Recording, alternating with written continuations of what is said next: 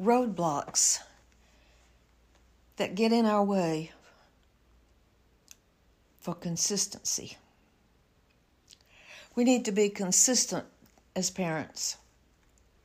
That gives the children great security because they know what to expect.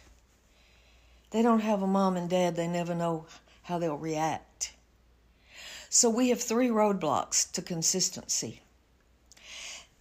And in this episode, I want to talk to you about the first one. We have to learn to jump over these roadblocks. There are really 3 natural tendencies. We all have them. They're natural tendencies. I want you to hear that. You're not a bad person. You're not terrible if you have these natural tendencies. But because they're natural tendencies, then we all have to learn to overcome them. But we overcome them spiritually. The first roadblock is selfishness. And we have to turn to Isaiah 53:6 to see that we all have this roadblock. I've shared this verse many times in these podcasts.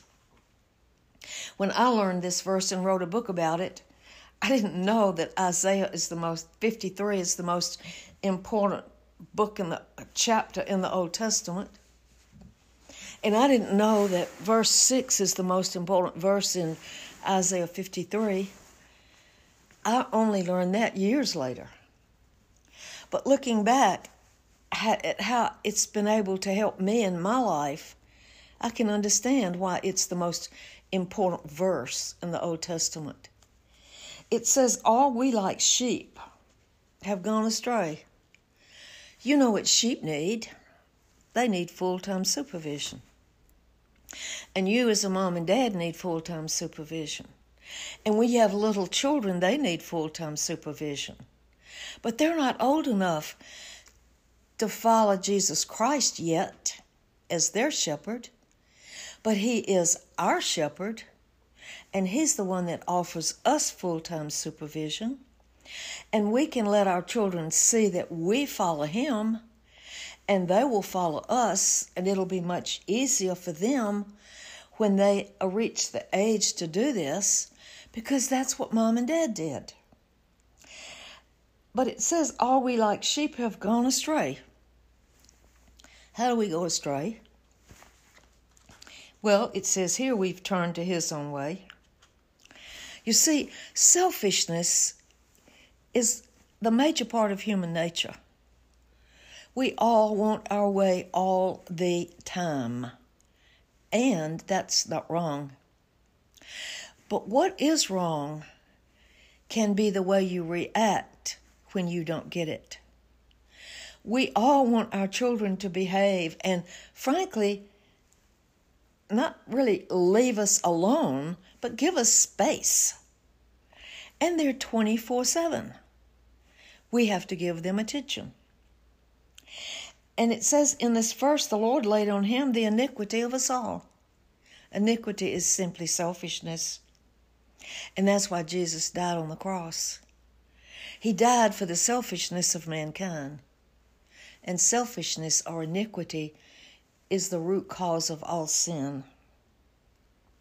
This verse begins and ends with the word all. It applies to all parents. All parents want to have their way with their children all the time. And all children want to have their way with their parents all the time. The roadblock occurs from the wrong reaction when you don't get your way.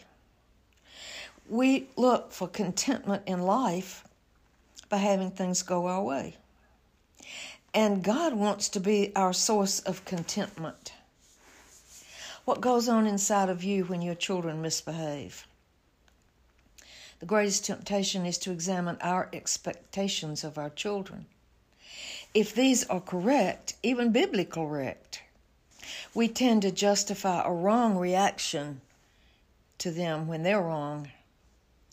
And yet our internal reaction can be more damaging than our children's offensive behavior.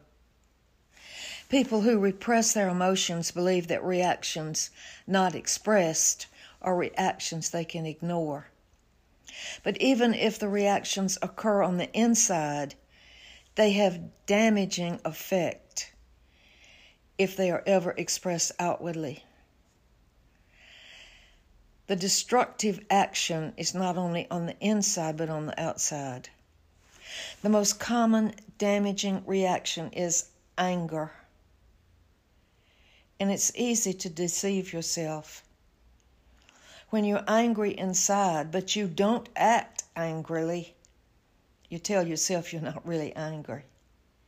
Yet you constantly are involved in a slow burn on the inside. Once my friend Dr. Brandt was visiting at my house, and my friend Jane came by to see him. We stood on the porch and said goodbye to Jane, and as she walked to her car, I turned to Henry and I said, "Isn't she nice?" And Henry replied, "I don't know if she's nice or not." This startled me. What a cynical and harsh statement. I said, "Well, she acts nice to me." Henry laughed. He said, "I can go along with that. She may act nice, but I have no idea if she is nice. I can't see her heart. Anybody can act nice and not be nice." I was critical of him, but time proved he was correct. We've encountered many parents who act nice, but as we have come to know them and deal with their problems, we find they're deceitful actors. Sam and I have been guilty of the same thing all too often. Some days on Sunday we experienced harsh conflict on the way to church. Holding hands with smiles on our faces, we walk down the aisle and take our seats as if we were the best of friends. We may have fooled the congregation. We didn't fool our children. Standing in my house looking at the mud on the window and screaming at my children. They knew what I was like. A parent's most important job is to raise children. And home is the most important place a parent goes. If our children should be a priority, why do we see them as interruptions? Why do we view them this way? Parents have plans and children interfere. The behavior and interference reveals our selfishness. A major part of selfishness is just simply wanting to have my way. As I looked at that glass with the muddy handprints, my anger was revealed. I didn't get my way because I didn't want my children to put their dirty hands on the glass. Because you see, the last thing I wanted to do was to clean those large windows. I had to stop what I was doing to clean them, so the children became an interruption in my day. Remember my prayer, "Lord, change me"? God began by showing me the things that needed to be changed in my own life. I was a selfish, angry, bitter woman. I was fine until the children got in my way. You see, family living will reveal this natural tendency as no other situation will. God has provided for this natural tendency. Christ paid the penalty, and we need to understand God's provisions for our daily need. Remember in Galatians it say, "Walk in the Spirit, and you will not fulfill the lust of the flesh."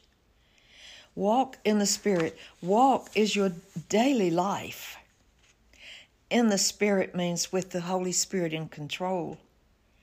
But it's an interesting verse to me because it doesn't say, "I won't lust after the flesh." It says, "I won't fulfill the lust of the flesh." I'll still want my way. But if I recognize a wrong reaction when I don't get it, I stop and deal with that spiritually, then I have jumped over the first roadblock. You see, the flesh never changes, and it's never eradicated. It's simply to be controlled moment by moment. To walk in the Spirit simply means to walk with the Holy Spirit in control. How do you have Him in control? You just ask Him to be in control. He says if we freely admit that we've sinned and confess our sin, He will forgive us and cleanse us. The Holy Spirit shows us sin so that we can confess it and be clean and free from it. Once sin is gone, there's nothing to repress and nothing to express. There's nothing to hide. There's no more deceit. At this point, you're clean and empty. It's good to be clean, but it's not good to be empty. And so, as you get up every day, you should say, thank you, Lord, for this day. Would you be in control of me? And when you ask Him to be in control of you, He will. And then go about your day, trusting Him. Don't look for sin. That's a terrible way to live, because the job of the Holy Spirit is to convict you. And sometimes I ask Him to control me, and 10 minutes later I realize I'm mad about something. How do I know I'm angry about something? Because the Holy Spirit's in control of me. And He says, oh, look what you're doing. Look how you reacted. At that moment in time, I can agree with Him that I am wrong. And then He cleanses me. And then I don't want to stay empty. So I say, now, Lord, you control me and fill me with the fruit of the Spirit.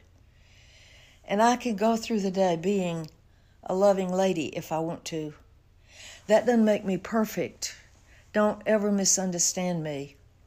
I am 88 years old, and I still have to trust Him to convict me because my old sin nature is still here.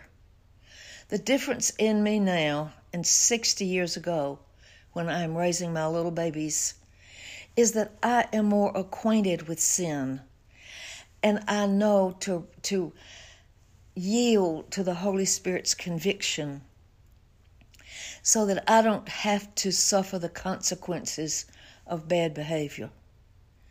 Words spoken can never come back.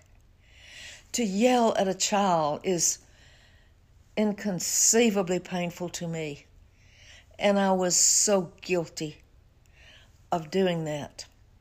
I thank God every day for the convicting work of the Holy Spirit, because in the flesh, it's impossible to control the old sin, the flesh, the lust of the flesh. But by His Spirit, He can control my heart, and He can make me the kind of person He wants me to be. My heart goes out to parents that don't understand this, because children can be nuisances, absolute nuisance. It's because of our selfishness. Don't let your children become nuisance in your life. We're going to talk later about how to handle them, how to deal with your children, to discipline them. But first, we're talking about you parents. You get in shape to do what God would have you do, to raise the children that God can use, to raise the children that can take over the future and run it God's way. Thank you for listening. Be sure you share, and God bless you.